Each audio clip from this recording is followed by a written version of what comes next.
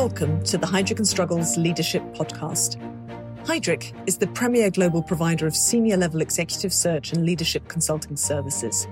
Diversity and inclusion, leading through tumultuous times, and building thriving teams and organizations are among the core issues we talk with leaders about every day, including in our podcasts. Thank you for joining the conversation. Welcome to the Heidrick & Struggles Leadership Podcast. Hi, I'm Scott Bay, a principal at Heidrick & Struggles and a member of the Industrial Goods and Technology practice. Today, I'm thrilled to be joined by Angella Alexander, CHRO at ATS Corporation, a leading industrial automation solutions provider listed on the TSX. Angella also serves on the board of CCL Industries, a global specialty packaging pioneer and the largest label company in the world. Prior to ATS, Angella held HR leadership roles at Honeywell and Ford Motor Company. Angella, thank you for joining us today. I'm delighted to be here, Scott. To kick off the conversation, Angella, can you walk us through your journey of becoming a public company CHRO and board member? Sure. And this was a great opportunity to actually take a few minutes to reflect on my journey. And it's clear at the center are a few things. My passion for being involved in how great innovations are brought to life. I would say most of my career has been supporting development and manufacturing teams. And I never cease to be amazed by technology and solutions associated with new technologies. My personal focus has always been enabling growth, individual and organizations, through building strong capability and effective relationships.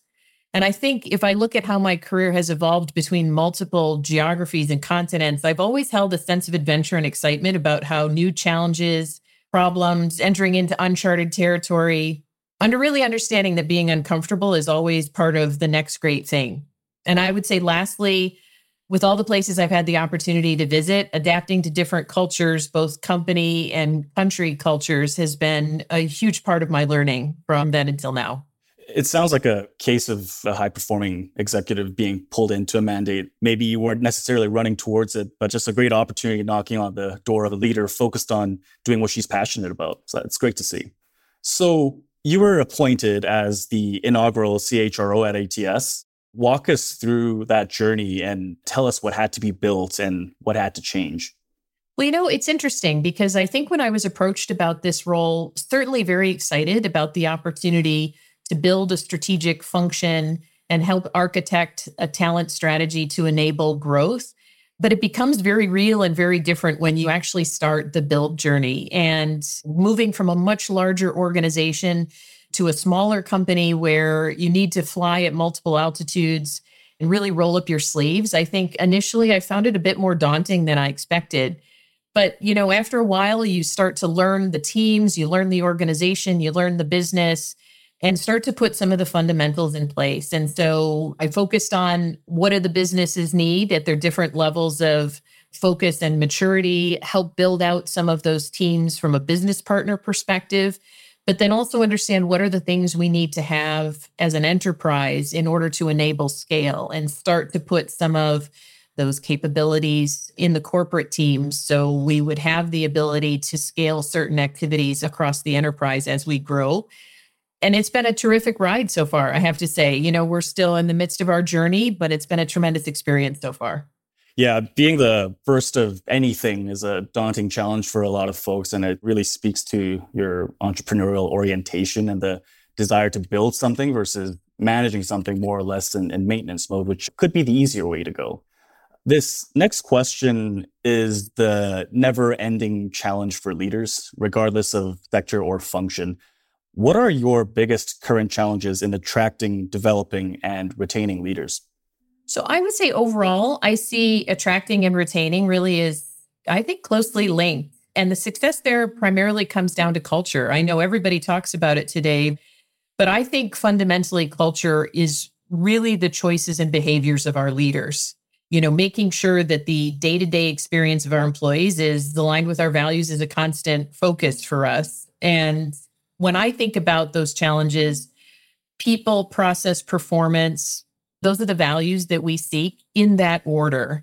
And we seek leaders that are both human-centric and results-driven with a continuous improvement approach. And it's not easy. I think understanding how to identify folks with a good balance of all three Add to that our emphasis on growth and the capability to both grow and scale sustainably. We need to find and build leaders that are adept at both the what and the how. And following up on that, Angela, how do you think about the right balance between developing leaders internally and hiring externally, especially in a decentralized culture like ATS? Well, first, I would say that developing leaders internally is always a priority focus. Building bench strength and succession depth is a key responsibility for all of us when driving sustainable growth. When it comes to evaluating certain circumstances, though, I think it begins with strategy. It always has to. And really understanding what it is we're looking to accomplish and in what time scale. Being clear on what you're building on, whether you're accelerating existing capability versus whether you're seeking to add new capability to the portfolio. So a good example for that for many companies, including our own, is the digital journey. In many cases, that's requiring new skills, new capabilities of leaders. But there's other aspects of that that are accelerating certain things that you have capabilities of in-house. And so I think it's first and foremost being clear on the strategy. That's interesting. And when you do hire externally, and you talked about maybe the digital journey, and maybe you're hiring executives from outside your industry, what are the opportunities and challenges that you see for leaders? Well, we often say that leadership starts with self. And I think for leaders joining a new organization, this is especially relevant. Understanding how you've been successful in the past, where you brought strength and where you relied on the strength of others is critical to navigate a new environment. And for us being so decentralized, I would say in addition, new leaders really need to be adept at forming peer relationships and networks in order to fully leverage the advantages of the enterprise. In addition, I like to say that you need to be able to fly at multiple altitudes. I mentioned that earlier. I think you need to be equally skillful and impactful in the boardroom as well as the break room.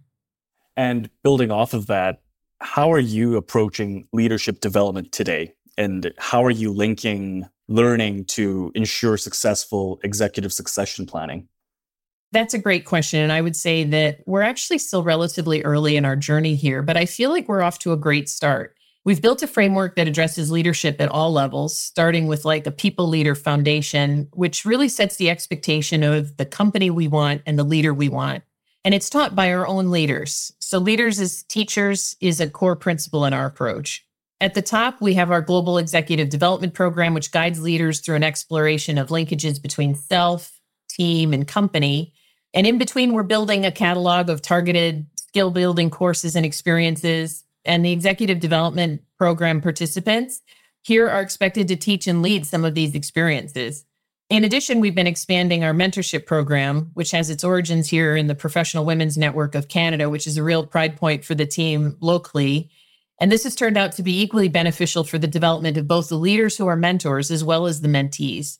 So I think all of those things together, whether you're looking at the developmental experiences we're specifically targeting towards leaders or the role that leaders are playing, building capability in our organization and building our culture, all of those things together, I think are helping us knit a stronger succession plan and bench strength for the future.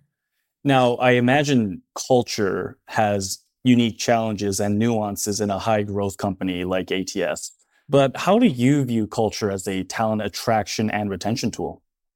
Well, culture is always the question I get from candidates. It doesn't matter what level. And I think for me, it comes back to what I said earlier. One of the things that matters most to employees at any level is their day-to-day experience in the company, which is a result of the interactions they have with leaders. I describe our culture typically as one that's in evolution. We have a really interesting mix of longstanding businesses going back to our founding, combined with a global portfolio of newly acquired companies. And as you said, that kind of decentralized structure, I think it's one of the things that makes ATS a great place to be. And that combination from a culture perspective is really one of the things that gives us competitive advantage. The two combinations, I would say, from an enterprise point of view, I like to describe as we have our shared how, which is our ATS business model or ABM, which is really our common approach and common language. We're united under a shared purpose, values, and behaviors, and they really complement the unique cultural elements that make each of our businesses and locations excel in their markets. And I think this balance is really harnessing the best of both. And it's really about understanding how do we protect the things that add and create value. It's such a difficult task to keep your eye on the ball with the mission of the company and the longer term growth strategy while integrating acquisitions and intentionally prioritizing culture among a broad array of businesses. It's really great perspective. And Angela, what are the leadership capabilities you see as most important for current and future leaders to have at a decentralized business like ATF? And how do you ensure a common vision and goal is still in place in this type of environment? Well, I referenced our business model, the ABM, and I think that framework has been really powerful, as I mentioned, giving the teams a common language and a common approach. So depending anywhere you are, whether you're in the US, in Italy, in Germany, or you're here in Canada, we operate our businesses the same way, and we speak with the same language related to KPIs and metrics and continuous improvement. And so I think building on that, the concept of balance across our values, which are at the center of our business model, people, process, and performance, it's really about excelling in all three. It's not just being strong in one or two. It's understanding that it takes skill in people, process in order to achieve performance. And all of those things matter. And so for us as a decentralized organization, it's staying clear on that simple focus of our shared how. I don't know if this is the right word, but there's almost this dichotomy in the operating model of balancing a well-functioning cogwheel of a public company with the empowerment that your leaders have to run their businesses. But it seems to work brilliantly, and it's fascinating. Now, if you can put your corporate director hat on for a minute, what are the most important areas of expertise that you as a CHRO bring to a board? And also, what advice do you have for other HR leaders who want to serve on boards? Well, first, I'll say it's been such an honor to have this opportunity at this stage in my career. And while it's still very early in my tenure, I'm learning a tremendous amount. I would say, why CHROs on boards? Talent is such a critical topic for companies today, and it seems a natural evolution that boards should be seeking this expertise explicitly as they navigate this rapidly evolving environment. In many aspects, thinking about advice to other HR folks, the things that make you a strong CHRO are the same things that give you the capability to play a corporate director. It's really pairing that strong business acumen, that deep understanding of the business and the strategy with your subject matter expertise and your understanding of what levers to pull and how to influence the talent agenda.